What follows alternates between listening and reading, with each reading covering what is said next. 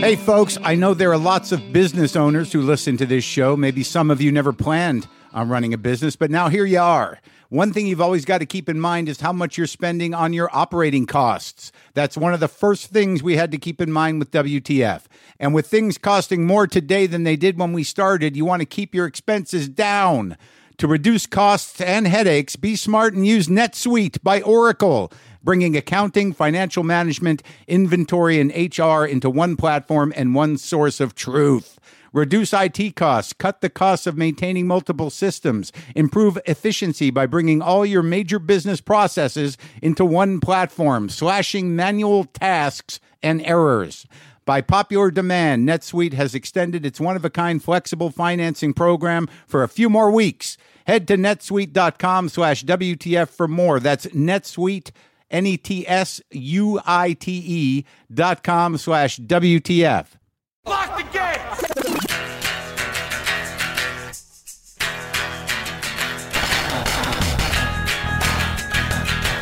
All right, let's do this. How are you, what the fuckers, what the fuck buddies, what the fucking ears, what the fucksters, what the fucking nuts, and you what the fuckadelics, how are you? That is enough of those names for today. I am Mark Maron. This is WTF. Welcome to my show. Why am I nervous? I'm just recording the intro to this show, and I'm getting all nervousy because today, as some of you know, is the day that I post my interview with Terry Gross. I know some of you heard the NPR version. That's 45 minutes, beautifully edited. But our version is the full expansive interview running almost 90 minutes of me and NPR's Fresh Air host, Terry Gross, the best interviewer in the country. The best. She's the best.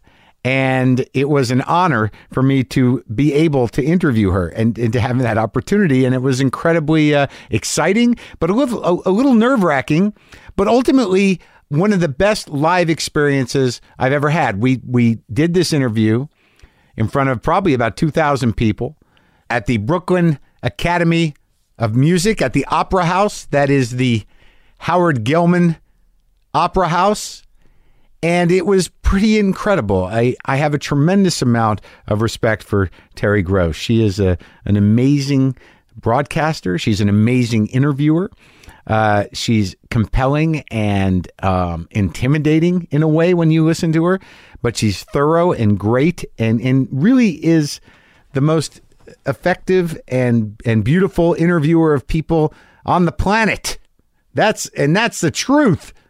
I don't know how much NPR Fresh Air you listen to, but if you listen to it, she is one of the most comforting voices in the world, and you just can't stop listening to it. It feels like it's been part of my life, her voice, for like almost half my life. Anyway, I get an opportunity to interview Terry Gross at this Radio Love Fest event. I didn't freak out, but it's tricky to interview somebody one-on-one in a live situation. How do you get a candid conversation? How is it going to work with the audience sitting right there? But I got to be honest with you. I got to the event. I met Terry, who I'd never met before. I'd never seen before. Really, I've seen a couple of pictures of her. I actually did a bit of research, but oddly, there's very little about her out there because that's the way she likes it, which made it even more compelling to me, which means that, I wasn't going to, if I heard anything that she had talked about before publicly, I would know exactly what it was. And I know all of it because there's so little of it out there. So as a conversation, it was great because I knew exactly what was out there, all of it. And I didn't know how she would be. She's a pro. And I don't know if I'm a pro. I don't do it the same way she does. But I got to tell you, man and women, it was one of the best experiences of my life. It was a highlight. It was a highlight of the life, folks. I don't think I'd ever been funnier in a conversation than I was that night. I was very respectful of Terry. I got a sense, and it's hard when you're doing it in front of everybody. I knew where I grew to learn where her personal parameters were. And when she meant that was it, that we're not going to do anymore. I got a sense of her. And we remained very connected and very focused throughout the entire conversation. And it was it was mind blowing. It was me interviewing the best interviewer there is. And I had a great time, and I felt like we had a great talk. And it was sort of jarring for me to, when you feel something needs to come to a close at the end of that, there were things coming out of my mouth that I surprised myself. I'm not blowing smoke up my own ass here. I'm just saying that it was just so easy and so effortless to have a conversation with her, and then to feel the warmth and respect that was coming out of my heart at the end. There was it was really overwhelming, and it was a very unique and singular experience.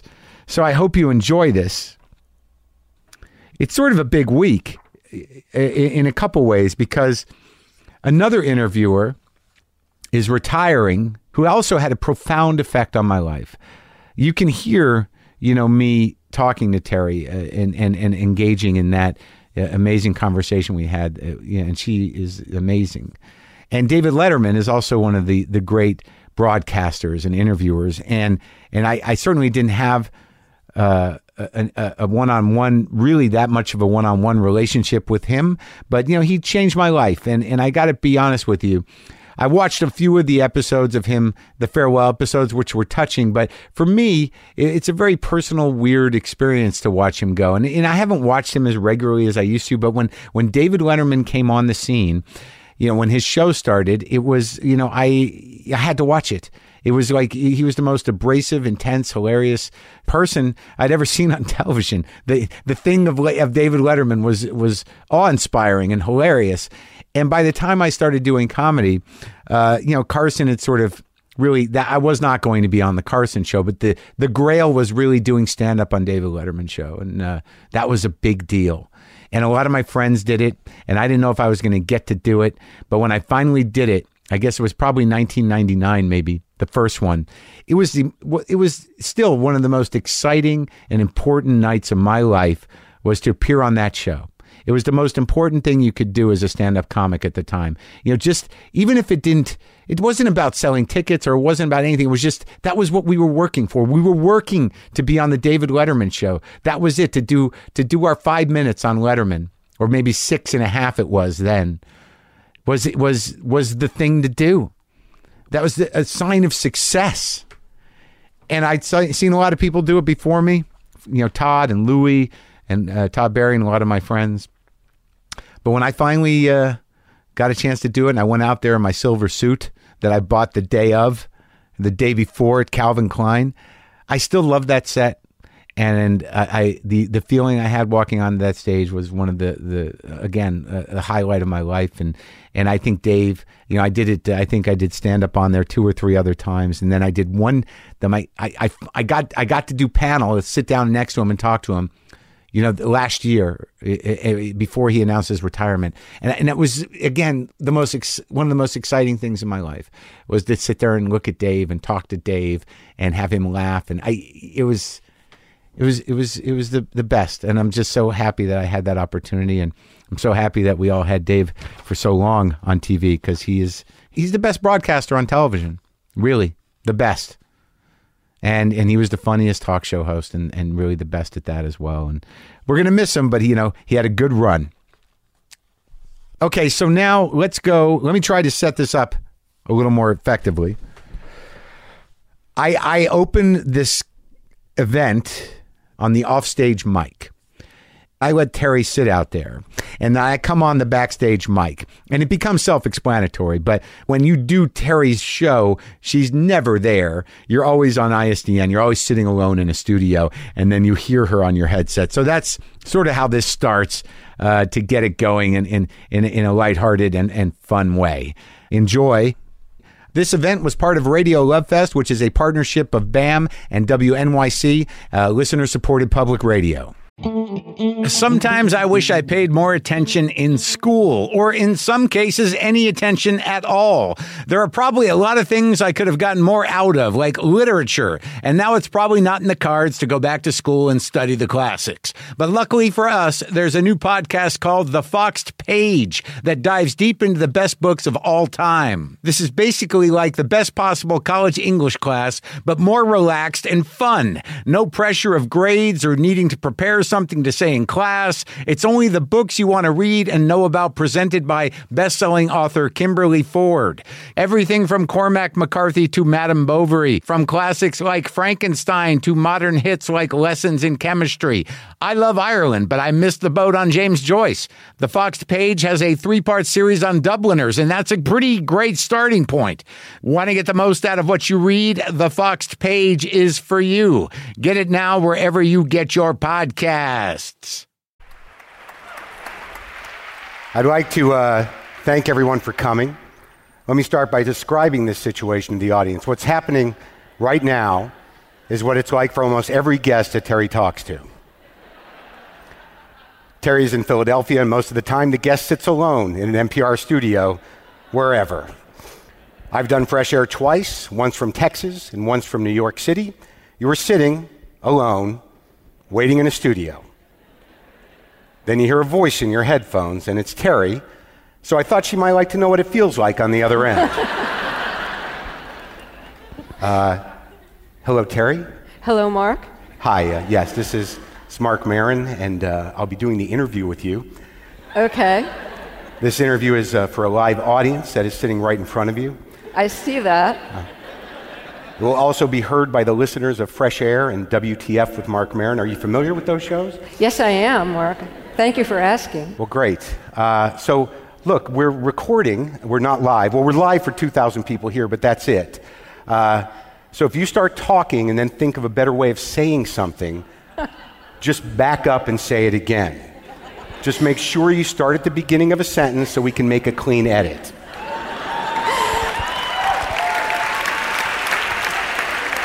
Now, everybody in the audience, please stay quiet when she does this, okay? It's going to seem a little weird, but just hang on, it will all make sense. Also, if I get a fact wrong, Terry, about your life or work, I'd appreciate if you just interrupt me so I can correct it. I will be interrupting you a lot anyway because, well, that's kind of what I do. If I should stray into territory that's too personal, just tell me and I'll drop it and we'll edit it out. Except again for the people in front of you.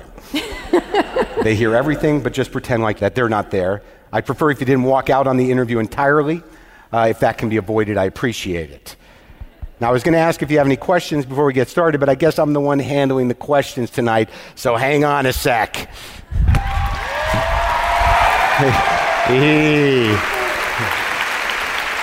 Okay. Hi. You stole my lines. I did. You stole my lines. I stole your whole pre-show shtick. It is. I'm a little nervous, but I've prepared. I've written things on a piece of paper.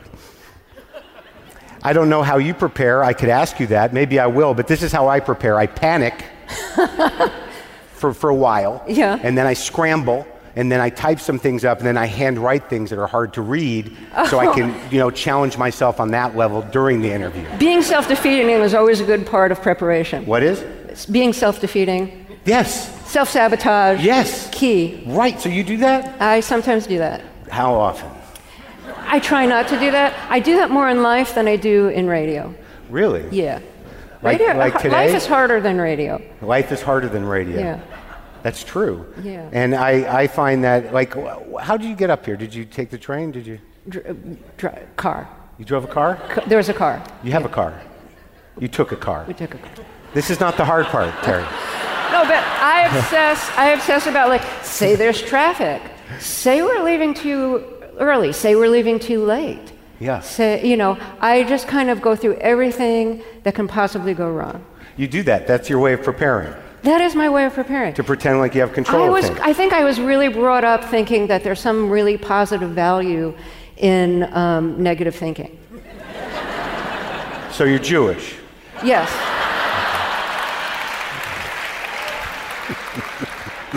I think it's the only way to prepare, because then whatever happens has got to be better. You know that Mel Brooks song, Hope for the Best, Expect the Worst? Yeah. That's my motto. Oh, no.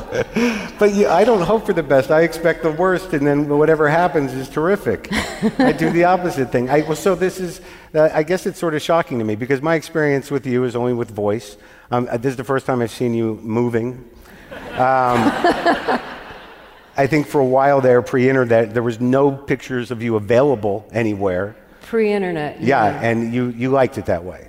I did. There was a period when I didn't want to be photographed, when I declined. It was a short period, but I declined to be photographed because I thought radio listeners want you to be who they think you are visually. Mm-hmm. And I'd meet people and they'd go, oh, really? There's this thing like when you're on radio and you fill the speaker, people assume, so she's tall. And really, I am so short. And so I'd always feel like people would meet me and they'd feel just like they'd hide their disappointment, you know? Like, oh, she's kind of short, she's not really very glamorous. And so, yeah, so I thought, like, let me be whoever they want me to be visually, and, like, that'll be fine. But is that part of the reason why you don't do the interviews in person? No, that has nothing to do with it. But it sort of plays into that, doesn't it? I mean, well, no. That's totally irrelevant. It's purely practical why I'm not doing interviews in person. Our studio's in Philadelphia, yeah, and we don't have the money to bring people in, and they don't have the time to come in. Like, if you had to come to Philly, would you be on our show twice? Well, that's twice in a lifetime. So I think that, yes, I would come to Philly for you. Of course I would. You're saying that on stage, but if we made if we made an offer to not pay your transportation from California where you live. Oh, you're really trying to sweeten this thing, aren't you? No. So this way, way, that way, of course. Mark just goes to whatever station he's closest to, depending on where he is. Yeah, I get and that. We connect really well. But it seems to me that like it's also part of the mystique as well. I mean, to be like when I didn't really know what you looked like, but just your voice made me want to be a better person.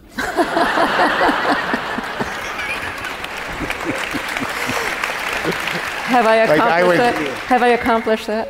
Yeah, I think so. I get nervous, like, you know, talking to you now is good. I feel like, you know, because I don't know why you interview, but for me it's to get very deep emotional needs met. So, like, I seem to be getting along with you. We're connecting. That makes me happy. It doesn't feel difficult to me. I know you're wondering how this is going. I'm telling you from my point of view that I'm having a nice time. Now, so am I. But when I'm in the studio talking to you, I'm like I'm standing up straight, and you know, I want to impress you. Like one time I made you snort laugh, and I was like, I win. I heard you laugh and snort, and I'm like, I'm done with radio. I can wear that as a badge of honor. But it's sort of interesting to me, somebody who is you know that aware of, like, you know, what you think people think about you, or what you're saying, you know, that you didn't want to be seen, that, you know, your voice, you were brought up Jewish, right? Yeah. Where? Brooklyn. So where is that in your voice? Where is that in my voice? When I was growing up in Brooklyn, people used to ask me where I was from. And so I don't, So you were born with this, you know, weird innate desire to pass? To pass for what? For something other than a Jew from Brooklyn? Well, you know, I think like when you're, like my grandparents on both sides were from Eastern Europe, and my parents grew up in New York. Yeah. And they had maybe a little bit of a New York accent, but, you know, by the time I was born, like, I'm watching TV. You know, I'm watching TV, I'm listening to the radio. Right. So that's... I know, but my parents were from New Jersey, and they haven't lived there since they were 19 or 50, and I still hear New Jersey. So you just learned from... So you were that emotionally detached from your parents that you learned how to talk from the television. No, I think a lot of the people I grew up with didn't sound like, you know, the New York accent kind of thing. You can't even tap into it? I know... I'm not very good at voices, at doing other people's voices. Well, what kind of household was it, and where was it specifically? It was in Sheepshead Bay, Brooklyn. And for anybody who knows Senior's Restaurant, what used to be Senior's Restaurant, they were in my backyard. Really? On an apartment building, like a series of apartment buildings. And yeah, and I what's interesting is that I grew up in a family that thought that we shouldn't share things about the family. Like with the family? Or? No, outside the family. Like you keep that inside. And so there was an article about me that was written for Philadelphia Magazine years ago. And the gist of the article was like, people just, she's like, people don't know much about her. They don't know who she really is. One of the people on my staff was quoted as saying, like, she's really great. I really like working with her. I don't know a thing about her. And so my mother took the article and said, you shouldn't have told them all of this. and she said something like, I don't even want this in my house. And I was like, Mom, the article is about how like nobody knows anything about me. So it's kind of ironic that, what I do for a living is try to help people share things about themselves that might be of value to other people. Did you always think about it like that, though? Before we get there, though, why were they so wary of people knowing something about the family? I mean, what, was your father running around yelling all the time? There was a little bit of that. Yeah? But, how much? Well, he wasn't shy about his opinion, let's put it that way.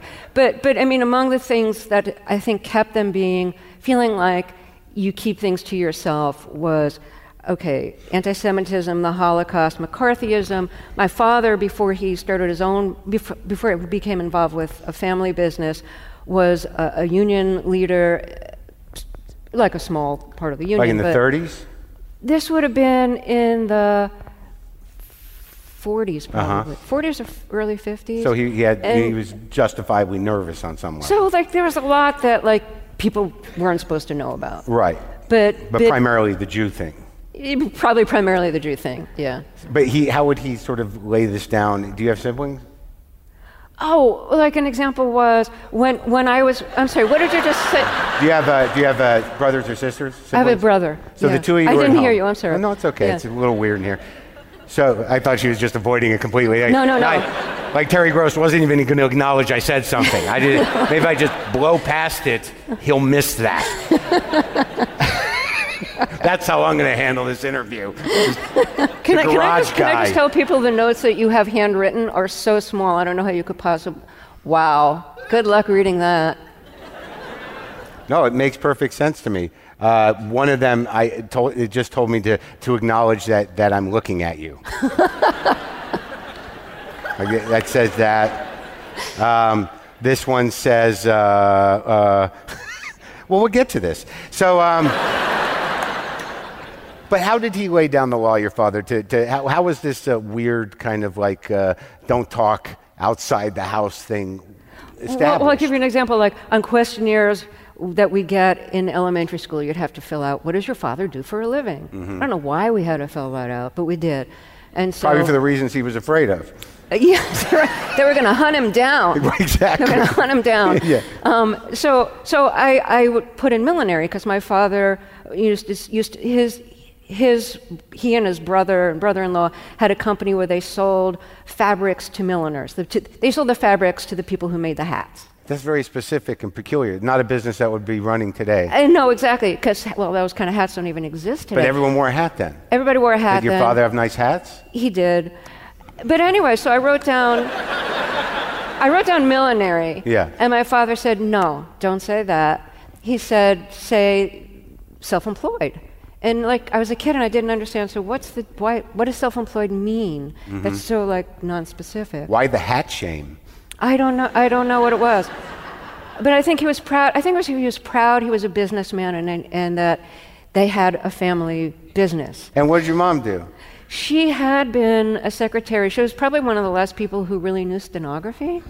Oh, really? Yeah. Like she could do the thing with the fingers? Shorthand thing. Oh, the shorthand thing. The written shorthand thing. Yeah. But when the children were born, she, gave that up. And so it was you and your brother? It was me and my brother. And he's older or younger? He's 5 years older, which was perfect because he got all like the new records first. And you need that guy. You need that. Guy. He's the one who got the record player first and the pot. The what? Oh.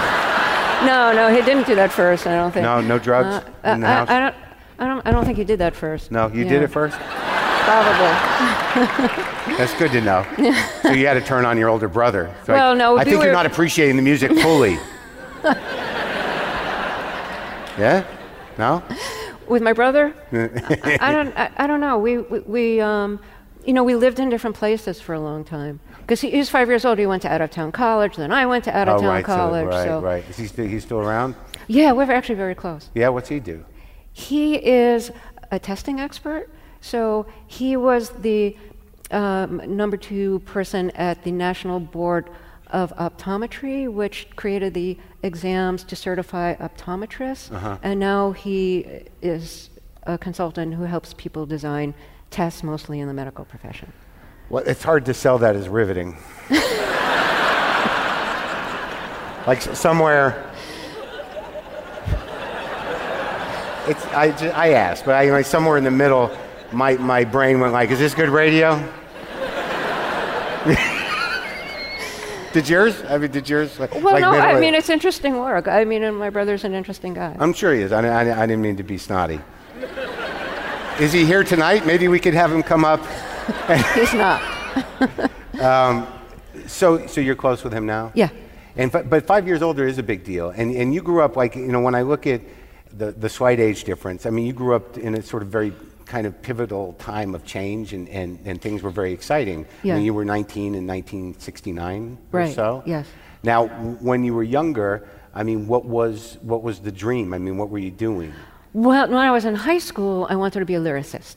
Like for songs? For songs. But what made you want to do that? What songs? Well, it's more like in Brooklyn, some of the audience here might remember, or they might still do it, I don't know. Brooklyn schools, public schools, used to have something called Sing, where you'd put on you'd put on a show. Each grade would put on a show at the end of the year, and you'd write your own storyline. You'd borrow melodies from Broadway shows and write your own lyrics. So I was one of the lyricists for each year while I was there, and part of the time I was in high school, my friends shared this interest in theater, and it was great. And I thought if I could live that life, where there's theater and there's song and there's music and there's people designing scenery and painting it, and that would just be super.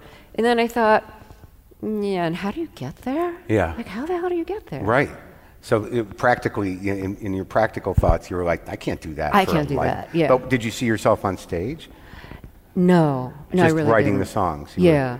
Like the one was what's she doing? Oh, she writes all the songs.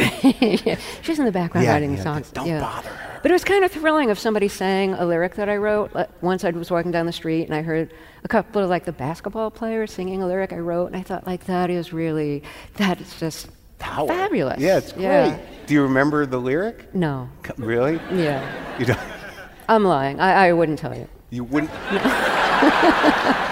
That's I what have you my would tell limits. me? Yeah. That's where you draw the line? That's where I draw the line. At a lyric that some basketball players were singing? That's what you don't want America to know about you? Yeah. You're afraid they'll judge you? Terry Gross wrote that horrible lyric. Yeah. When she was 14. Yeah. I'm not listening to Fresh Air anymore. You nailed it, Mark. You absolutely nailed it. Why is that embarrassing to you? Because it is. Because it wasn't good. You were a child. Yeah. Okay, fine. What else did you do in high school? What else did I do in high scholl? Not a cheerleader, I'm assuming. No, I was a booster, actually. What does that mean? It means that you sit and holler in the stands. You do cheers. You get a cool jacket, and you sit and holler in the stands, and it was, Do you get a thing? Nah. Oh. I don't. I just did that. You yell the cheers, and you got a jacket. You got a jacket. And you would be at team sports doing that? I'm totally not into that. I was totally uninterested in basketball. But apparently you were happy when they sang your songs. Yeah, because those guys weren't my friends. Right. So the fact that that they were like the cool guys, right, and they probably didn't know who I was, and they were singing something that I wrote that they didn't necessarily know that I wrote. Right. That was just. But you didn't say I wrote that. No. You just okay. Yeah. But so you're trying to fit in by being a booster? Is that what was going on? Well, it seemed like fun. Yeah? Yeah. So you knew how to have fun? That's a good question. Do I know how to have fun? Did you then, and do you now? Sure, let's expand it. Yeah, it's not probably what I'm most famous for. I'm probably, in some ways better at working than I am at relaxing. Right. But do you know how to have fun? Yeah, maybe. What? What do you do for fun? I go to the movies, go to concerts. How are you listen with to you. Oh, you do listen to me? Thank you. Yeah, It's very I listen nice. to you a lot. I think you're wonderful. I listen to your podcast. I watch your show. I have Thank your you. comedy album. No, I Okay. think you're wonderful. I'm so glad for this opportunity to talk with you. I'm flattered and humbled. And can I get a chance to ask you a question? In a minute. I know how that goes. I'm trying to hold the line, Terry. These are professional boundaries. I'm the questioner. Okay. But like I'm sort of so how are you with Joy? I'm asking this because this is all I know. Look, we do. I became an interviewer for reasons that had nothing to do with interviewing. I ended up there, and I know what my emotional why I do it and how I ended up here.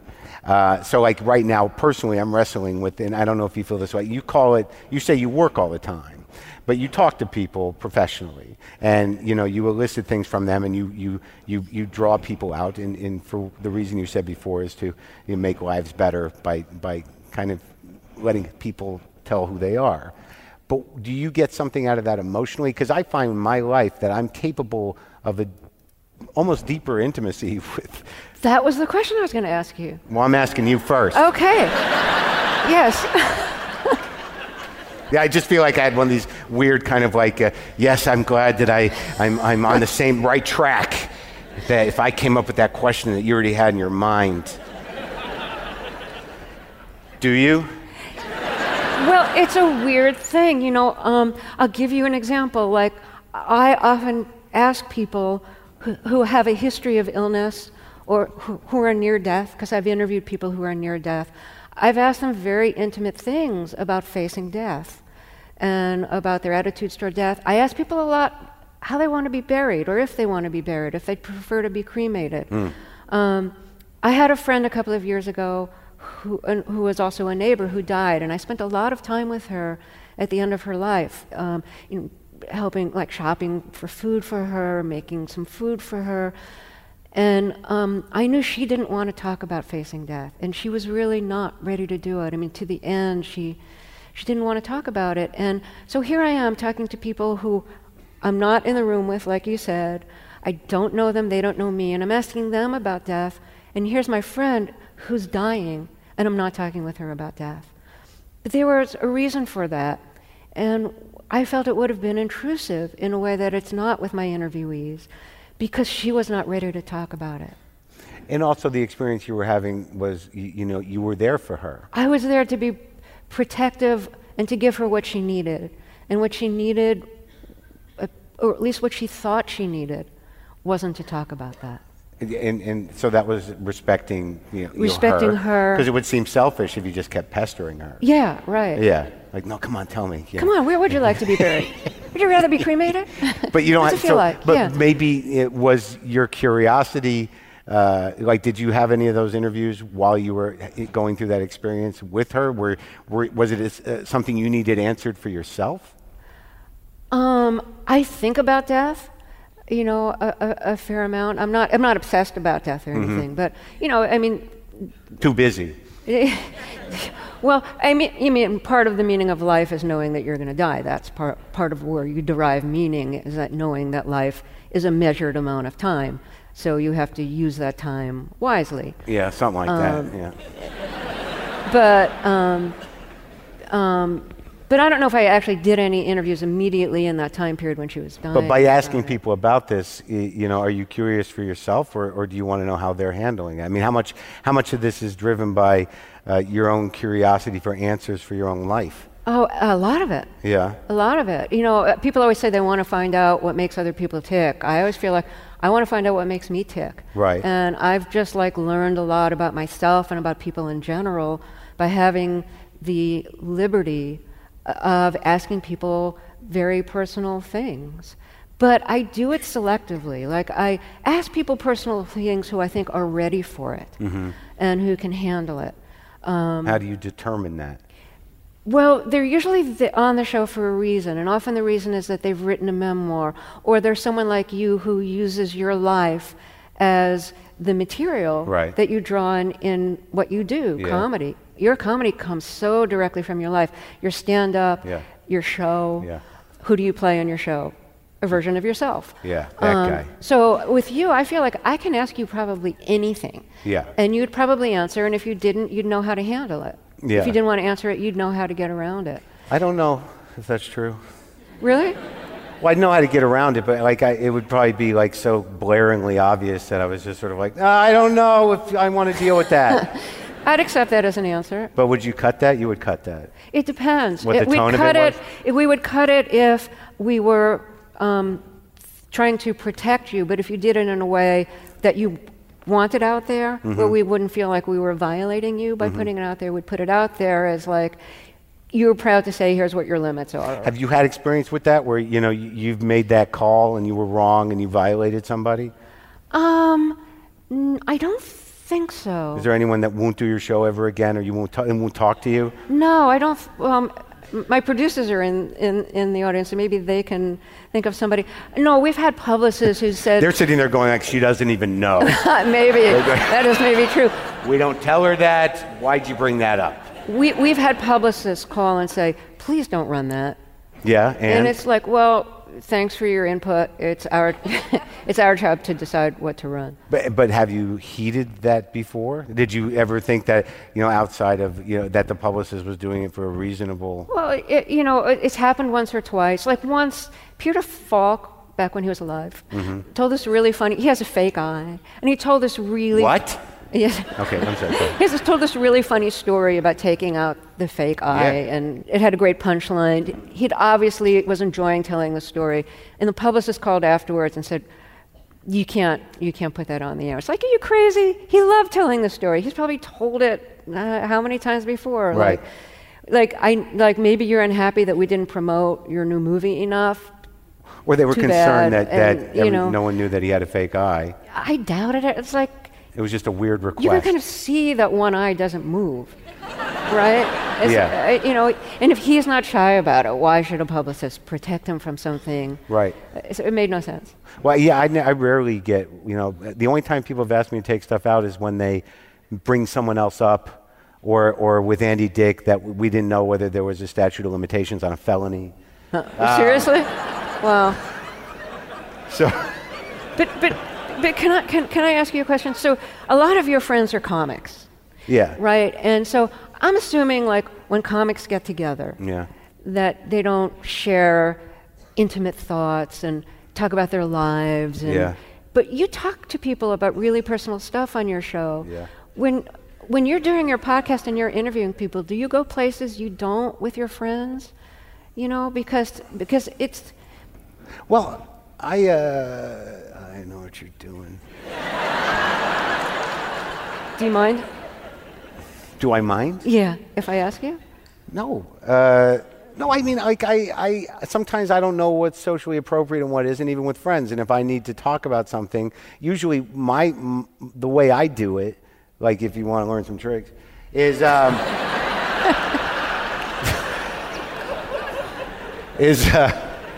if I go ahead and volunteer some information, there's some part of the brain that's sort of like, oh, I can top that, or I've done that, or that seems weird, but I've done some weird shit. So like comics do talk about life. They just talk about it in sort of a rough way or a crass way. But most of them, most of the comics I know, we do talk about that stuff, and not unlike whoever your friends are. You know how to operate. You know how your friends work eventually, right? And you learn how to talk about those things with them, and you know where their boundaries are. And, there's no reason to. I've pushed a lot of people away by being needy and nervous. Oh, really? Yeah, you? You mean in real life or on the air? No, in real life. Do you have friends? I do, but it's almost like theoretical. It's almost like an abstraction because I never seem to have time to see them. You have abstract friends? I mean, I have people who I love in my life, Mm-hmm. and I have a husband who I love very much, and we've been together since 1978.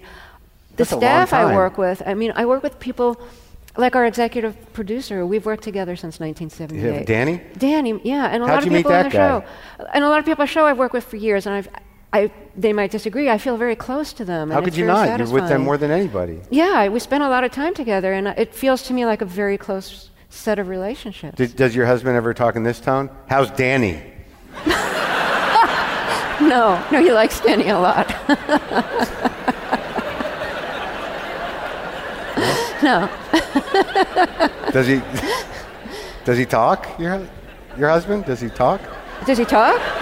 Oh yeah, he talks. He writes. He's a I know he's a professional writer. He's a writer. He writes a jazz critic, right? He's a jazz critic. Yeah. So he's writing about music. So he writes about music and other things. And does this happen in your house? Does what? your husband? What's your husband's name? Francis, right? Your husband's name? Francis Davis. Francis Davis. Does he go? Does he say, Terry, come in here and dig this swing? Does he? No, but he does say, I really want to play this track for you. Yes. Do you have time? For music? No, that was the next thing he says. Can you spare me a few minutes? Yeah. No, one of the things we do Saturday mornings when we have breakfast is we choose a record that we want to hear. And you just enjoy it? Well, while we're eating and talking and listening, yeah. Like you make, this is a routine you have? Yeah, it's like a routine every Saturday morning. Music time? Yeah, well, we each have our own music time too, but that's our like music together time. But do you turn each other on to music, or is it like? Yeah, we play. Well, we play things for each other. Yeah. Uh-huh. And then you eat breakfast while we're listening. While you're listening. Yes. Does Francis ever just sort of like go, ugh, not this? You know, like I'm making a character for your husband. I don't know, but what I'm saying. Is he ever like, I don't like this one? Here's what typically happens. He spends a lot of time in record stores looking for unusual and interesting So he's a vinyl things. guy. Well, our house is like, it's kind of like we're living in a record store in Oh, London. so now we're talking. So he's got, there's just stacks of records everywhere. Because I know the vinyl addiction. Records and CDs and... So do you walk piles. around the house going, are you kidding me? Yes. I can't get into the bathroom. It is a little like that. Oh, It is a little like that. So, but anyway, so no. So, is your house like that? Is your house like that? it's my house. Yeah. No. Let's stay at your house. So, My house is like a little apartment. that's how I pictured it. Like every time I talk to you on the air, I always picture you like in some weird bunker surrounded by books. It's kind of like Like that. you have your own ISDN line. And I don't have that. You should get that. Why don't you get that? There's Then I'll probably no never- room for right, that. yeah, right. So what do you have? So I picture you have like hundreds of books, hundreds of thousands. We have a lot of books. We have. I try No, not to he take has records. home. What do you have? I try not to take stuff home anymore. From the station? Yeah, because it keeps coming. there's no room. There's just no. We're just like we're maxed out. Really? Are Yeah. you like And wait, when- are you like hoarder maxed out? Are you like doing this down the hallway? Come on. It's What, Terry? it's getting close. No, I mean we have a lot of stuff, books and records and CDs. How much time do you spend at work versus how much time you spend, in the record pit I'm usually in the office by around 8:30 in the morning? in the morning. I leave around 6. Uh-huh. And And then- that's every day. It's every weekday, and then my husband and I usually go out for dinner. Every night. Yeah, just about every night. No cooking at home. I'm too tired to cook. He hates to cook. I mean, There's he probably- doesn't know how to cook. It's not an issue. It's He doesn't like- know how to cook. No, I mean, He's just nothing. sitting at home listening to records all day. Listening, writing, reading. Sure, Not, that stuff. not cooking. He- Doing things that are not cooking. Does he shop at least? I mean, come on. Like, For does he- food, we go to the supermarket together. why can't he do it himself? What's he doing all day? Writing, listening, All right. reading. I don't buy it. But it's so you go out to eat every night, and then you do the music thing on Saturdays. That's nice. It sounds like you have nice time, nice relationship. We have a great relationship. Mm-hmm. Yeah. And no children, No, and that's okay. that's right? intentional. And okay. Yeah. Well, that gets that. Speaking for myself, I don't have any either. I know you do. And, I don't. I don't. I mean, I know you do not. I know you really do. No, I know you don't. No, growing up in Brooklyn, when I was growing up, all the women I knew were basically full-time mothers, or they were in the few professions that allowed women at the time. You know, secretary, clerk, working in your husband's office, nurse, teacher, and I just knew I didn't want to be. I wanted a different life. I wanted out. I wanted out of the neighborhood. I wanted out of that life. I didn't want that life. But at that time, why do you think that was? Well, why didn't I want that life? What was it that like looked so unappealing? What did you realize at that time that many people don't even realize now? I wanted interesting work. I wanted to fall in love with work, and I wanted to fall in love with a person. And you know, I'm lucky I had both. And was your husband your first love? Now that I really know what love is, I'd say yes. But what was the other thing? Well,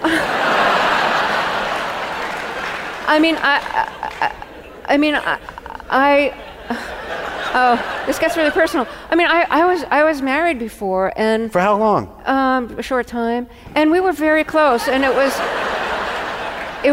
a year maybe. A year. I don't. Right. How old were you? It was a very close relationship. Let's relax a little bit. And it makes me nervous to talk about. How old were you with the first I was marriage? very young. We were still in college. Like 19, 20?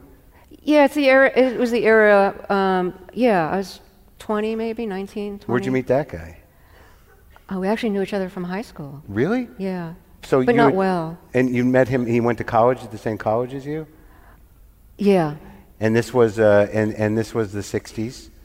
Yeah. And you thought you fell in love? Well, we did, I suppose. Okay. Yeah. And you got married quickly, or?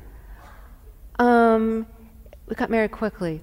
I don't know. We'd already been living together for a while. It didn't seem that quick. Up there at college? You know, time seems different when you're young. Like a year is like a really long time. Yeah. But you were living together at college? Yeah. We were living together. Okay. Did your parents know about that?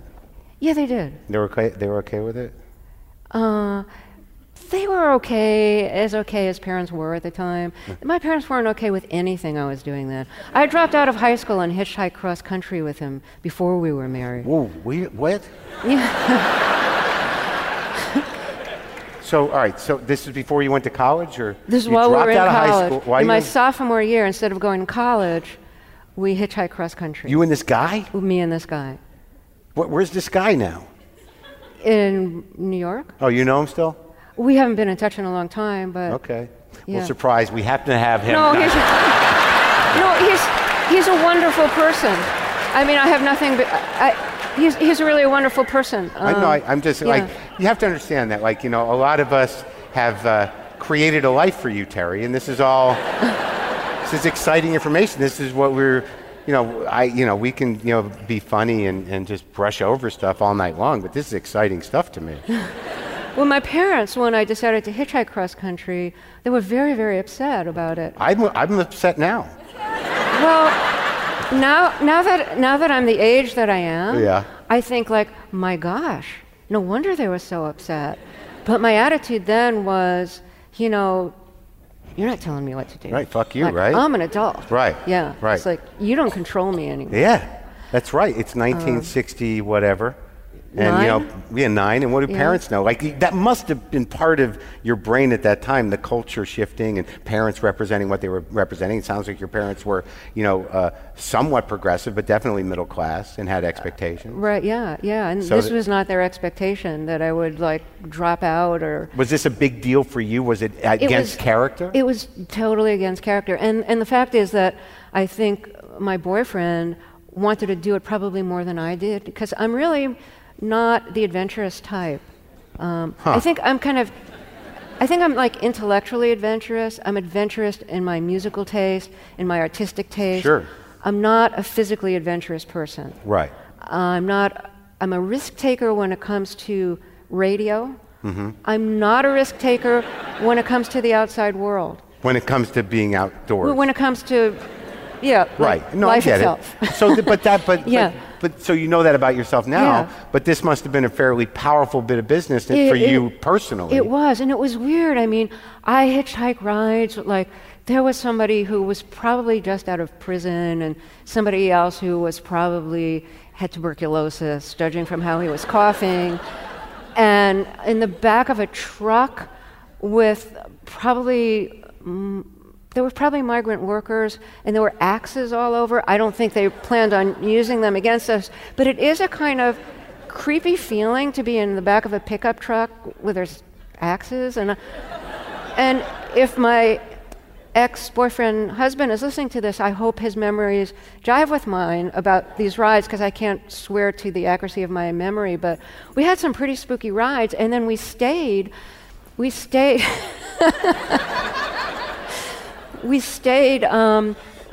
hitchhiking to San Francisco. It's like, well, we don't have any money with us, so where are we going to stay? So we stayed in one of those SROs. Sure. And then when we got into the room, we realized And all the people that gave you rides were there? Yeah, really. And the room had a sign on it saying it was condemned. And the building was soon to be closed. And like all night there were like people just like fighting, and it was so weird. And then the people who ran it locked us in the room. I don't know what that was about. I really don't know what that was about, but it was just totally creepy. But do you remember how you reacted? Were you there with your boyfriend going like, what is happening? Yeah, I was just like, this is... I'm amazed at how vivid your memories are of this major event in your life that you were perfectly willing to toss aside a moment ago. Now... I was? We were ready to blow right by this. We weren't going to be hitchhiking 5 minutes ago. But that's good. I feel like I'm getting somewhere. But it was very upsetting to me because my parents were so upset, and I love my parents dearly. And it broke my heart to know how distraught they were. They tried everything. They flew up to Buffalo before I left and begged me, don't go. On the trip. On the trip. The hitchhiking thing. And I did this whole, I've got to do what I've got to do, and you can't tell me.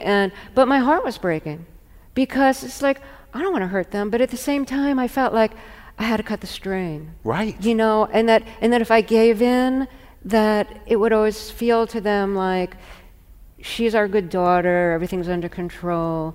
And I just had to do it. Well, I think it sounds like it was probably one of the most important things you've ever done in your life. In some ways, it maybe was. It was kind of life-changing, and it was a great experience for me in terms of my work too, because I met people I otherwise never would have met, had conversations I otherwise never would have had, and got exposed to things I never would have. I ate at a mission most days because, like I said, we didn't have money with us. We weren't working at the time. But this was also part of the mindset of the 60s. This was something you were doing. It's something you did. And, you know, it's not like, hey, Mom, Dad, so I did exactly what you begged me not to do. Can you lend me some money? I mean, there's no way we're going to do that. So we ate, you know, you're talking about being Jewish. So we'd eat at these Christian missions. Yeah. Where everybody would be singing these like Christian songs, and then you'd be served day-old donuts and stew. Yeah. Now I understand something about that experience. Right. I never would have understood that. So it's really one of the most instructive things I ever did. But when you were driving with these characters in these cars, I didn't talk to them much. But they must have talked. That's all they wanted to pick you up you know, for. I don't remember much of the conversations. But you just remember this sort of like, oh my God, this stranger, we're in his world. Yeah, I mean, I remember feeling just kind of, this is definitely an adventure, and I feel insecure, you know, because I don't like... Scared? Like some of the people who picked us up, they were scary characters. Well, I don't know if you know this, hitchhiking is scary. It is. Well, I used to hitchhike all the time in Buffalo. Everybody did, just to get to class and get home. Back in the day. Yeah, but when I was in college in Buffalo. And I had some weird rides there too that, you know, kind of stupid. But I picked up. Let's follow that laugh back a little bit. What was funny there in your head? Well, I got picked up by this guy once who said, "I just got to take a detour," and that's the last thing you ever want to hear when you're hitchhiking, right? Yeah. And so he detours me, and he's this like older guy, and he detours me to some like construction site or something where his friends was working, and he starts showing me off almost as like I'm his girlfriend or something, and I thought like, get me out of here. Right. Just get me out of here. Yeah. And I got out of there. So, but You ran away, or he just... I can't remember. Like that's where Sure. the bad dream ends. Like Right. I don't remember what happened. All I know is like happy ending. But you know, You didn't marry that guy. well, no. But I had such good. My parents had such good reasons. Sure, no, of to be course. afraid. But also in But retrospect... I have no regrets about doing it. Right. But I mean, I think that once you got back safely, and did it get okay with your parents? Were they, or did you marry the guy right when you got back as part of the same momentum to sort of say, I'm my own person? I mean, we loved each other. It was a beautiful relationship. We were, it was good. Just didn't work out. Well, at some point, we were living. Even when we got married, we were living with a group of people, and because it was the '60s and '70s, and like it was, people shared, the housework and the cooking, and at some point I thought, no, and that's where it ended. Yeah, and For you, or in general? no, It was not that kind of thing. It was not There that kind just of thing. A lot of people, Yeah. hairy people. Probably not a lot of showering going on. Like a lot of healthy food-ish. Healthy food-ish. Yeah. But One really good-looking guy who was sort of the leader. well, a couple of our roommates ran the health food the macrobiotic health food really? restaurant. Yeah. Oh, so it was all restaurant. connected. This It is was all connected. But at some point I realized, you know what I really need? You know what I really, really need? I need to live alone. with the man, or just out of it? Just So you were married in the me. group house. Yeah, and at Okay. some point I realized, like, I just need to be alone. Did you freak out, like totally, like I need to be alone? These people. No, not at all. Not at all. I just thought I need to find out who I am Oh, good. outside of the group, Right. outside of a marriage. I was too young But did to you be committed. Is Sure. what it really was. Yeah. And You I took care needed of to know yourself. myself. Right. And I needed to know, and I think a lot of women go through this, and I think coming of age, when I came of age, and I started college in 1968, it was kind of understood, like you grow up, you get married, and you have children, and even if you have a job, that's the trajectory. And like I said before, I knew I wanted a different life. And I knew at some point that to have that life, I needed to know who I was. And without picking up on what other people wanted of me or asked of me or projected on me or any of that. And that required just having some room totally by myself, which Sure. I'd never had in my life. And this was pretty early in the renaissance of the women's movement too. So So this is all like of this is coinciding. Junior, senior year we're talking now? Like after I graduated. Okay. And I'd already gotten fired from my first job, which was teaching. what? Teaching? Yeah. What grade? 8th grade. Is that what you wanted to do? No, it's not.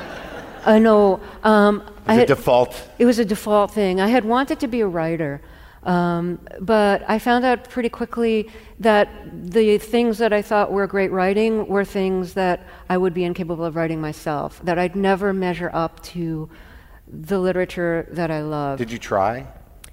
Not hard enough, but trying harder wouldn't have helped enough. So it was sort of a romantic notion. It wasn't a romantic notion. I'd always written, and writing was always important to me. And, I was one of the editors of like the junior high school yearbook and stuff like that. And, I'd written lyrics and. For basketball players. Yeah, and I had always wanted to write, but once I understood better what good writing was. I mean, my husband, I think, is a brilliant writer, and watching him work, and I don't mean watching him at the keyboard, but like hearing him think through a sentence, or hearing him think through the direction of his piece, or sometimes having him, like sometimes if like I'm writing a speech or something, as as opposed to like an interview or an intro, I'll ask him to edit it, and watching him edit me is such a learning experience for me. So, and also it's like he's like the best writing teacher I've ever had. And also, it's part of your relationship. You Yeah. trust him to help you, Yeah, yeah. you know, do your yeah. work, and he bounces stuff off of you. And that's, And part of what we share is, you know, our very similar tastes in music and writing and movies. And that's kind of the world we live in. Like when you were asking me before about joy, like what gives me joy, I'm not the kind of person who loves like parties or like mountain climbing or, you know, hiking or like let's go camping or, you know, let's have an adventure. Yeah. But I love like that hitchhiking thing really knocked it out. Yeah, of you. that's right. That was the end of that. That's the end of that. But I love like a good movie or like really great writing or, you know, music, concerts. This is exactly what I think we all hoped you were doing. We all expected this. But Exactly. that's where I really live. Yeah. That's what I consider to be like my home. But when you took this first, you know, major action to be alone and to sever, you know, to end a marriage and you know, move out of the house with what I assume got to be pretty predictable cooking and behavior. Thanks for dismissing a few years of my life that way. I only just I'll remember one small that part the about next time I interview you. What?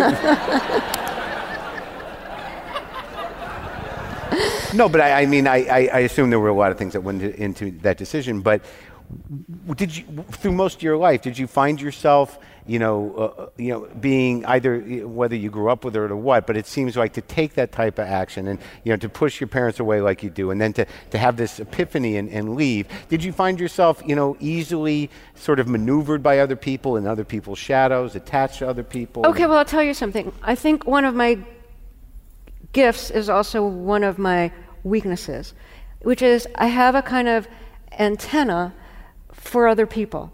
I think I'm kind of, and my friends and my producers might disagree with me about this. I think I have an antenna that picks up on what other people are feeling. But there's something good and bad about that. Mm-hmm. The bad thing about that is that you're always wondering like, oh, I think I hurt somebody's feelings. Oh, I think I said the wrong thing. Oh, I think they hate me. Mm-hmm. Oh, they just moved their mouth in such a way, and I think they meant to say something bad and they stopped. It's, you know what I mean? So you're always kind of... I know exactly what you mean. You're always like reading other people and guessing them and feeling what you think they're feeling. I've been doing that all night. Yeah, but that's the thing. As an interviewer, I think that's a wonderful thing to do. You want to do that as an interview. You want to be thinking, what are they feeling now? What are they thinking now? What do they think when they go about their lives? What's their typical life like? What was it like for them when they experienced this trauma? And that guides me in figuring out what to ask them. But it also makes me very... Nervous. Yeah. A little insecure. Yeah. Yeah. That's right. Yeah, I understand that. Well, then, so like, you know, when you took that action to, like, I imagine that you had a fairly deep attachment to everybody in your life at that time because your life was sort of based in that. You know, so when you took that action to like, I got to get out, you know, like... It was really, really hard to do. So when you ripped yourself out? That was so hard to do. It was really hard to do. I felt terrible about it. In some ways, I think I was very hurtful. I mean, I was nasty in the way I did it, but I think it's a hurtful thing to do. But you got to pick you sometimes, I guess. I did, and... And what happened? What was the feeling like? What was the year after that when you started to find yourself? How did you gravitate towards radio? What made you make those decisions? It was... And I'm realizing, as I say everything, I keep thinking like, okay, so all the people who I'm referencing, they have their own versions of this, which might be different from mine, and I just want to go on the record as saying that I deal with people who write memoirs all the time, and I always wonder, like, how accurate is what they're telling me? How accurate is their memory? And I'm telling you that I am being as honest as I can to my memory, and other people's memories might be different. I honestly think the only guy that might have objection is the guy that might not have had tuberculosis that gave you He was a sensitive guy. Yeah, he was a sensitive guy. We comb this interview for people you threw under the bus. There haven't been any. But So I have to imagine that teaching for somebody with the sensitivity that you had must have been like the biggest fucking horrible. nightmare in the world. It was the worst nightmare ever. I taught in Buffalo, New York's toughest inner city junior high, 8th grade. Yeah. And I came in the day after Election Day. I was like the What year? second or third teacher. 72? This would have been 72. I wanted to be the teacher who I wanted to have when I was in junior high. So I foolishly went to school dressed in my purple corduroy pants, work boots. How am I doing? In what grade? 8th grade? Oh, boy. Yeah. So you walk in like, hey. Yeah. And they're like, oh, it was terrible. It was so stupid. Did you leave crying the first day? I probably did my fair of weeping.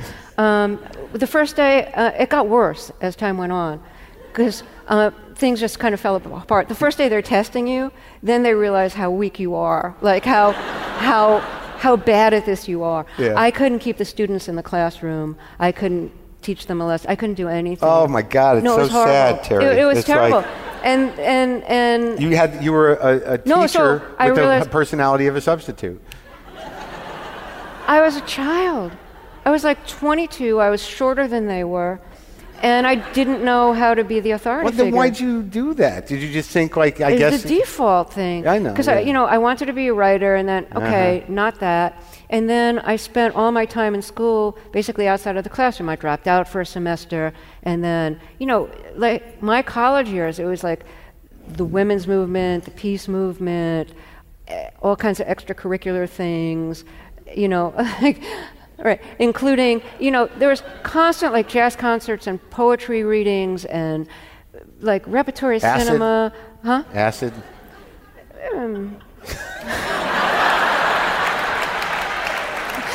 So there's a lot going on. Sure. And I got a great education, but it wasn't like so much in the classroom. And when it came time to like, so what's your career gonna be? It's like, I don't know. I'm an English major. I don't know. Sure, I'll Sign do me that. I up can to teach. teach. Yeah. And I didn't feel called to teach. I didn't feel like I'd be a good teacher. Right. I didn't How really long want to teach. did it last? 6 weeks. Oh, wow. I got fired. You got fired in 6 weeks. Was it one of those firings where they're like, we don't think this is working out, do you? Well, oh God. First of all, I just want to say, people say, there's no way of firing teachers. They fired me. I'm living proof. Well, the principal, this was like a really chaotic, violent school. And like one day one of the students took out a knife and dropped it just to see, what's Ms. Gross going to do? What did Miss Gross do? Miss Gross watched. Miss Gross acted like she was in a movie, and she went, oh, the kid just dropped a knife. I don't know what to do. Wow, you had a lot of authority in that room. Yeah, no, exactly. Yeah. I felt like they'd written this like really interesting movie, and they cast me in it, and they forgot to give me the script. I had no idea what to do. So thank God you got fired. Thank God I got fired. But I got fired, so like they're grading me.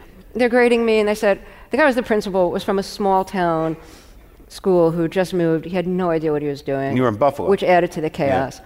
And so they're grading me, and like this is, it's not working, blah, blah, blah. So they're grading me. This is like my outgoing thing. It's like, okay, you're from New York City, so I'm going to give you a high grade in culture. And they gave me like below average in dignity and self-respect or something. And I thought, like, what the hell does that mean? Like, who is measuring this? But this is the kind of thing where my brother could intercede and say, exactly what are your criteria for measuring dignity and self-respect? Because my brother knows bullshit when it comes to an evaluation question. It seems to me that the way you were feeling in general in terms of your sensitivity, the lack of dignity, self-respect and dignity might have just been a misread of your fear and insecurity. Well, sure, yeah. And also what gets self-respect in an inner city school was not something that I had. No. In other words, right. You have to be tough. Yeah. You have to like be the authority. You have to draw the line. You have to meet certain challenges. I'm the opposite. Right. I'm kind of like,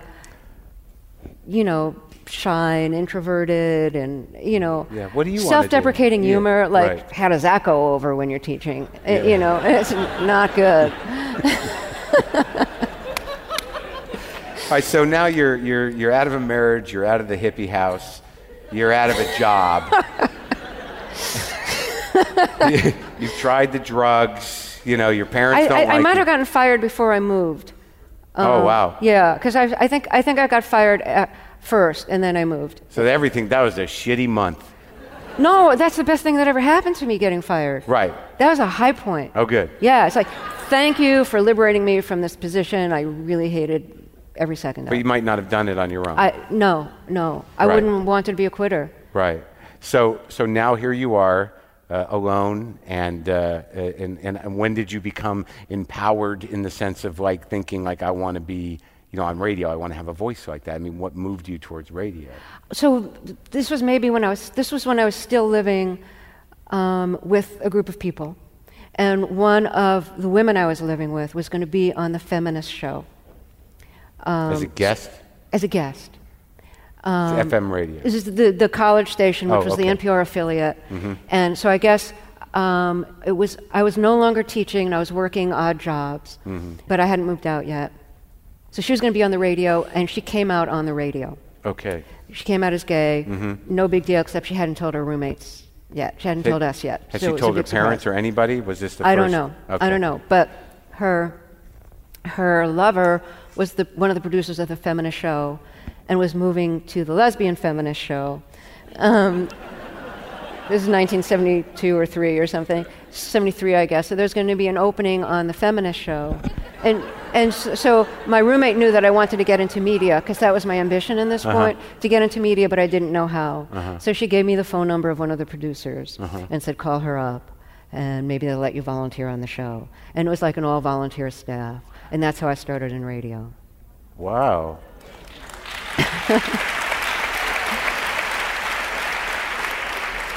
Thank God that woman came out, huh? Good for everybody. Was there a really, really feminist program as well? Was there a feminist program, the gay feminist program, the really, really gay feminist program? Or did that happen later? No, that was it. That was it? Those 2 shows. So what was your job at first when you got in there? Well, it was a kind of group-run program, so we'd all alternate, like who was on the air and who was producing and who was editing and who was engineering and everything. But the first shows that I did, that I actually like wrote and voiced, one was on women in the blues, like early women blues singers. One was on the history of women's restrictive undergarments, bras and girdles, who invented them and why.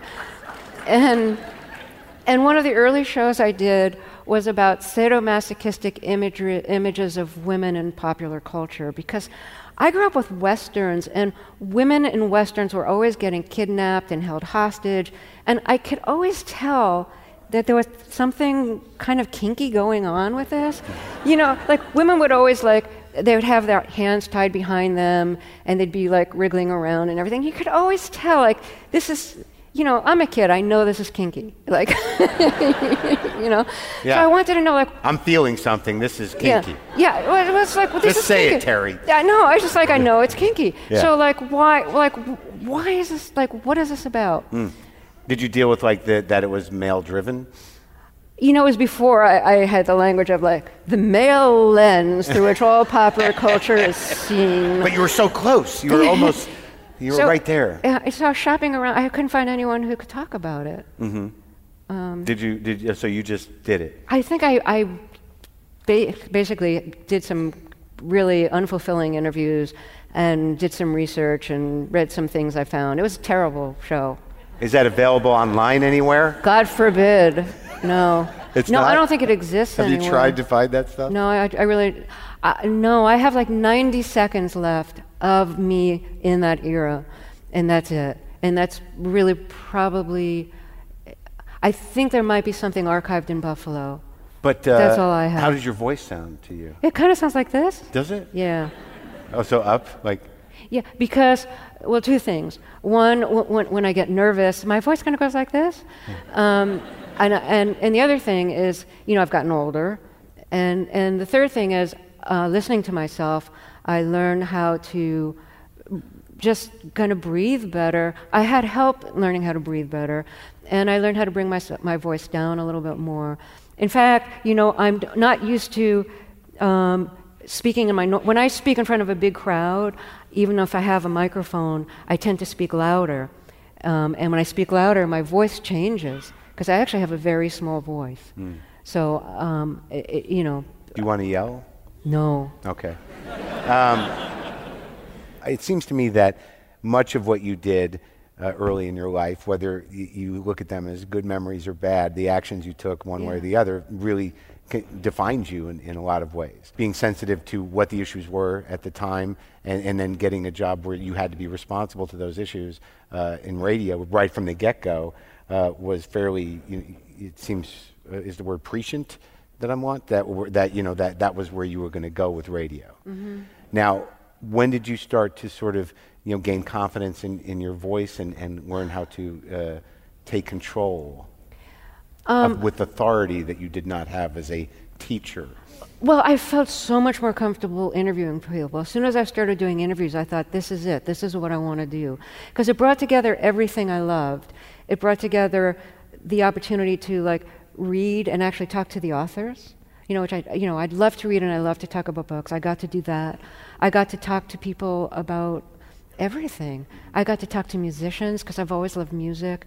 Eventually got to talk to filmmakers and I've always loved movies and stuff.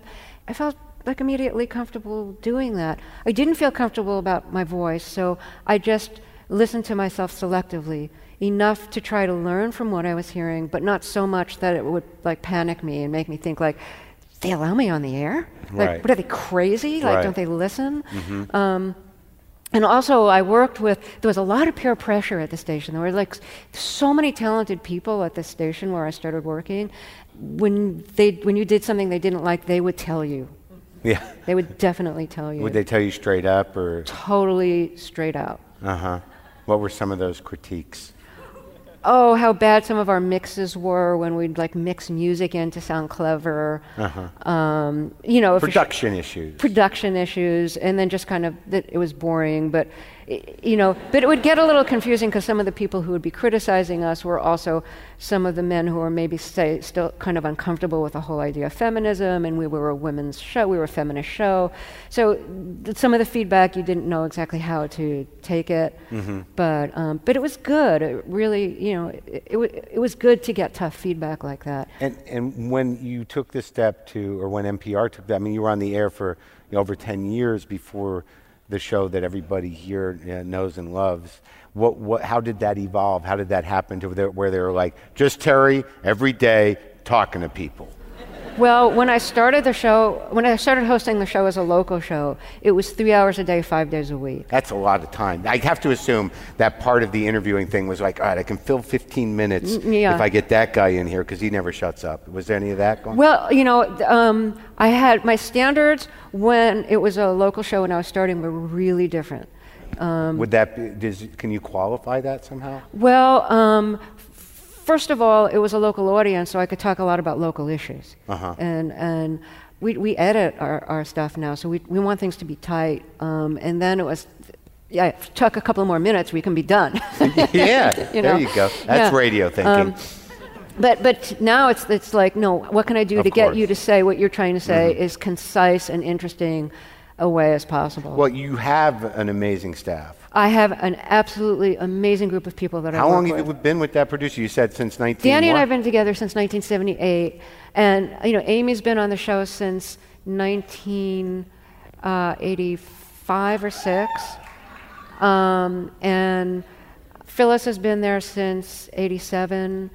And these are the people that you... those are the people who've been there the longest, but... every day? You've been on the air for 40 years. Yeah, well, because the show started as a local show in 75. It's a long time to be doing something. At least I started hosting it in 75. But it's a long time.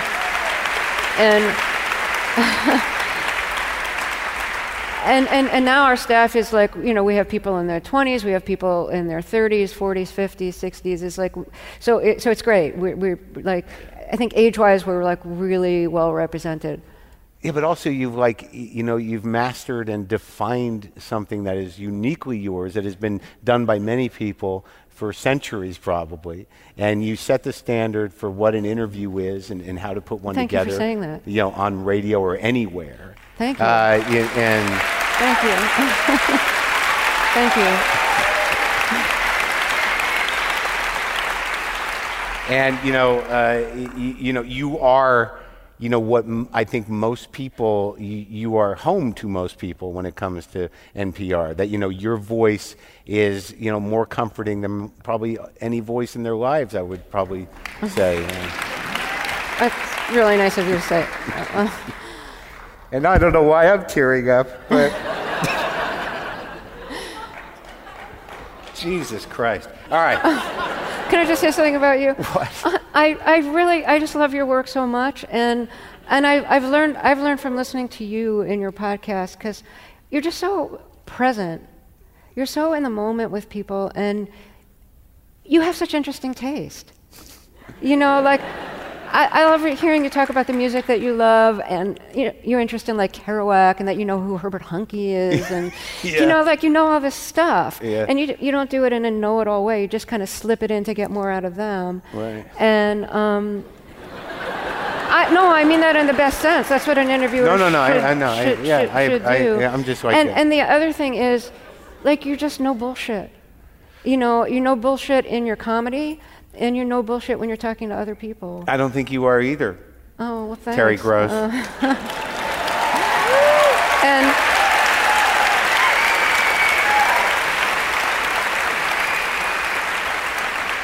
I just want to say the reason why I was comfortable enough to tell you and everyone else here the things that I told you tonight is that I trust you and that you're no bullshit, and I couldn't look you in the eye and not tell you the truth. Oh, thank you.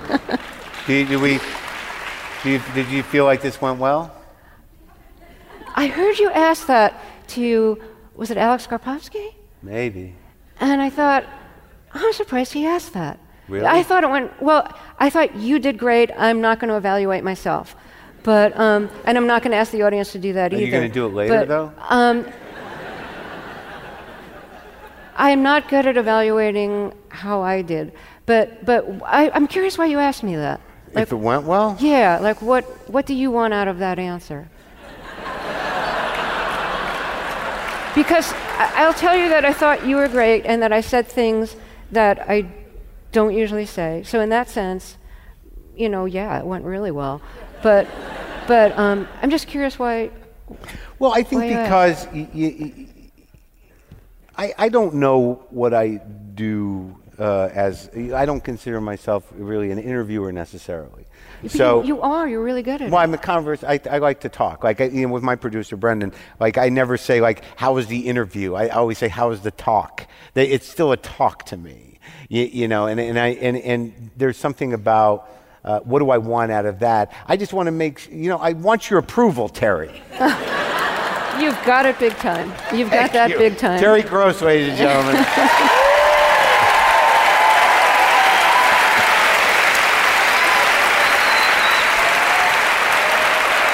And Mark Maron, yay! I'm a fan. I'm a total fan. Okay. Thank you so much for being here. We do have a few questions from the audience. Sure, yeah. Every time I ask my 25-year-old son about a contemporary musician, he correctly assumes that I first heard them on Terry Gross. How does Terry stay so tapped in, not just in music, but across the board? How do you decide who makes the final cut to get invited? Well, we have producers who spend their time looking for guests. And my producers often give me new CDs that they'd like me, or downloads that they'd like me to listen to. I get exposed to some new music at home, through my husband, who's always listening to interesting things and playing me things that he thinks I might like. And then I have my own taste that I'm always pursuing. We're all constantly consuming things, and then we have this marathon meeting on Fridays in which we talk through who do we really want to have on the show. Dear Terry, have there been interviews where you felt the material or subject was beyond your scope of knowledge? If so, what do you do to remind yourself that you deserve to conduct these interviews with confidence? That's from Stephanie, and then in quotations it says, "Hi, Mark." Hi, Stephanie. Well, I don't need to be an expert in things. I just need to ask decent questions. So I study as much as I can before an interview. But if it's a difficult subject, I'm going to assume most of my listeners don't know about it either, and it needs to be comprehensible to them. So I don't obsess on, I'm not smart enough, or I'm not an expert in the field. Oh my God, if I didn't have my producer, Brendan, I think I'd get on mic sometimes and just go, hi, what's up? You need good people around you to sometimes, I don't know if you have this experience, but I'm a pretty quick learner, but sometimes I can't necessarily wrap my brain around something the right way. And when you get the input from somebody who does some of the research for you, somebody you trust, and they just sort of make it understandable, you're like, oh, okay, I got that. Do you ever do that? I sometimes go over the questions with I was just interviewing Matthew Weiner, and there was so much I wanted to talk with him about, and I couldn't figure out so which is the good stuff? I have way too much material. So I asked one of our producers, Lauren, I asked her please, let's just talk this over because I don't know, and it was very clarifying. Right, how to tighten it up. How to tighten it up. I had more trouble when I was doing politics. I needed to understand things, and some things can get convoluted. And with politics, I often talk with our producer Amy, who does a lot of, she does all the political stuff. It's help me understand cut through the this. Bullshit. Yeah. Right? Can you say bullshit? In life? Yeah. Oh yeah. So, on the show, no. Right. Yeah. I said it before. Remember, I said that you don't go. Right. You don't like bullshit, and that's. That's so weird. I was so busy being nervous and taking your compliment that I didn't even acknowledge the amazing Terry Gross cussing moment. That was so stupid. We're going to edit that part where I didn't remember her saying bullshit. Make note of that. Don't fall into a hole, Mark. Stay in.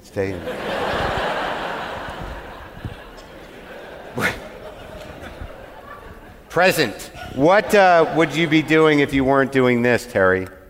Oh, God, I don't know. Good answer. You mean this being radio? Yeah, I have no idea. That's why I feel so lucky. I wouldn't be teaching. Yet. You can always teach now, I think. Well, now I could probably teach. Yeah. But yeah, so that's the truth of it, though. When you do something for your whole life, it's there comes a point where you're there's nothing else to do. What else? Well, I'm lucky. It's what I want to do. Exactly. I mean, some people in radio would secretly like to be writing a novel or, singing a musical comedy, but it's actually what I want to be doing is what I do. No musical comedy for you. Oh, if I had the talent. Right. Terry, you are my female crush. Who is your female crush? So I'll be really honest. I don't think in crush terms. I just I don't. Well, what women do you want to have sex with?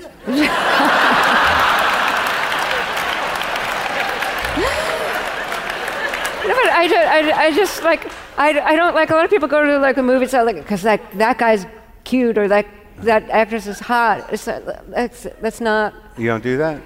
It's not.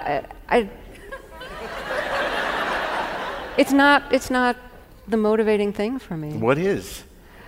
That when I go to the movies and I see something great, it takes me out of my life and into somebody else's. No, but you're also the person that correctly identified S&M and Westerns. I have a hard time believing right.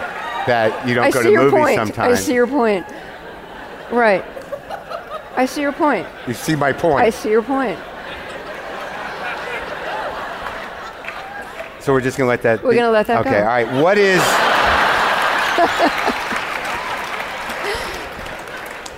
What do you hope your legacy will be after your career is over? Thank you, longtime listener Megan Graham. Our archive. I mean, I am so proud. We have so many incredible people in our archive, living and dead. I mean, there are so many people who are no longer here, people including Johnny Cash, Ray Charles, and it's we have nice interviews with them. And I'm just so proud that those of us who work on the show manage to land people like that as guests. Yeah, it's an amazing gift that will never go away. It's a moment in time with a brilliant artist, and much of what is said is timeless. That's what I find most unbelievable. Mm-hmm. It's great. This one says, I just wanted to steal the usher's pencil. Do you ever wish you had the flexibility the podcaster have in terms of content and format? In terms of, yeah. Really, though, it sounds to me like you run a tight ship. Well, I'd want it to be equally tight, but I wouldn't want to have to have breaks for local cutaways if we didn't have to, and reintroduce guests like we do on the air. Do the resets, because people are always coming in and tuning in on the radio, whereas if you're listening on the podcast, you're starting from the beginning and then going till as far as you want to go. If you reset on the podcast, people will think you have a stroke or something. And in all honesty, I'd love to be able to not only myself use any language, but more importantly have my guests use any language. Like when I have a guest who's doing a reading from a novel, we have to sit okay, so you can't use this four-letter word. Which one? I feel uncomfortable saying it in the context of this only because I don't want to have me saying a four-letter word go viral. And I know how people are about that. Do you know what I mean? Sure. So you don't want a little I don't Terry want that Gross, to be a thing. What is it? A GIF? Terry does the F-bomb, Yeah. Or if someone's shooting it, just you going, fuck. I would like that so much. Yeah. And that is exactly what I don't want. Okay. So because I know how that game is played. It'd be hilarious, though, right? It would be hilarious, but I'll pass on that one. Okay. Yeah. Okay. But I'd love for my guests. I'd love to not have to pencil out four-letter words when we're doing a reading from a book, or say can you, that great thing that you just said, can you say it without the expletive, or I'd love to be able to talk more specifically about sexual issues. And I can't, because it's what a in part particular? Of life. It's not like I want to do pornography or something, but it's a part of life that we can't really talk about in the way that you can write about it or talk about it in a podcast. How much, if any, only a couple more here, how much, if any, experience do you have with psychotherapy or psychoanalysis, and how has that impacted the way you conduct interviews? It's a good question. I've been seeing a therapist. I got into this through biofeedback. Do you know what that is? Yeah, so isn't that some hippie shit? No, it's actually not. It's actually empirical stuff. Okay. It's a way of kind of regulating your breathing in a way that dilates your blood vessels, which basically produces a relaxation response. Sure. So it's a way of learning. No, it's not gasping. It's slow. It's slow inhaling and slow exhaling. Because I live in such a stressful atmosphere, and with all those records around, I've always thought of myself as feeding on adrenaline, but adrenaline is actually a very unhealthy, draining cortisol. Cortisol. It's really unhealthy. I know about that. So I figured I have to find a way to neutralize all that cortisol. So I started doing biofeedback, and my biofeedback teacher is actually a fabulous therapist, and we started doing more and more actual therapy, and it's been just wonderful for me. First of all, watching her work is really great because she somehow always knows the right question to ask me, and she's just so intuitive. She's so great, and I've learned so much about myself, and it's been just super helpful. Good. I recommend it. How long have you been with her? It's about 3, maybe 4 years. Pretty new. It's pretty new. I'd always thought the last thing I have time for is talking to somebody. All I do is, all day, I prepare to talk to people and I hear them talk. I'm going home, But it's just really stubborn. It's so valuable. Yeah. It turns out. Yeah, good. Sounds like it blew your mind a little. It does. Yeah. It continues to. All right, question from Mark Maron. Your early podcast focused more on your guest's professional trajectory. Your interviews have evolved into discussion around your guests' personal journeys. How did that evolution happen? Was it a change in you that brought that? Is that all one question? Yeah, it's a lot. And you're really going to focus more on your guest professional. I don't know. I think that early on, right? And I don't want to take up any time. No. Go ahead. I think really, if you listen to the first 100 or so episodes of WTF, it's me inviting celebrities over to help me with my problems. So. So talking about their professional was me learning how to not be bitter and jealous, and learning how to listen and be happy for other people, and then to maybe ask questions like, how'd you get that thing? Who'd you call for that? So, and then eventually I grew. I think that through the podcast I did get comfortable with myself, and I had some I had some pride over, about what I was doing, and I felt like I was doing something relevant with my life, and a lot of things definitely came together because of talking to people. And I did get, I found some self-esteem that I never had in a very genuine way. And now I just have to stop the personal growth there before I, fuck myself out of a job.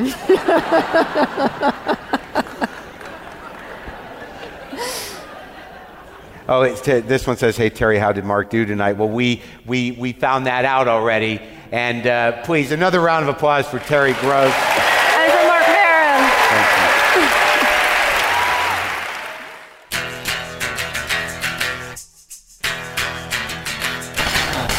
you. Well, that's it. That was one of the best nights of my life. You just heard, and I had a lovely time, and I believe that Terry did as well. It seems like she did. I listened to her intro of me yesterday, and it was made me feel good. Thanks to everyone from Fresh Air for helping to make this happen, especially Terry's executive producer, Danny Miller, and Fresh Air's technical director, Audrey Bentham, who made this recording sound great. Thanks also to the team from BAM, and a special thanks to Chris Bannon, who got the ball rolling on this. I'm not even going to plug myself. Today, it's been a long show, but you can go to WTFpod.com for all your WTF Pod needs, and go to WTFpod.com/calendar for the current tour schedule. Okay. I'm going to end this like an NPR show. Boomer lives.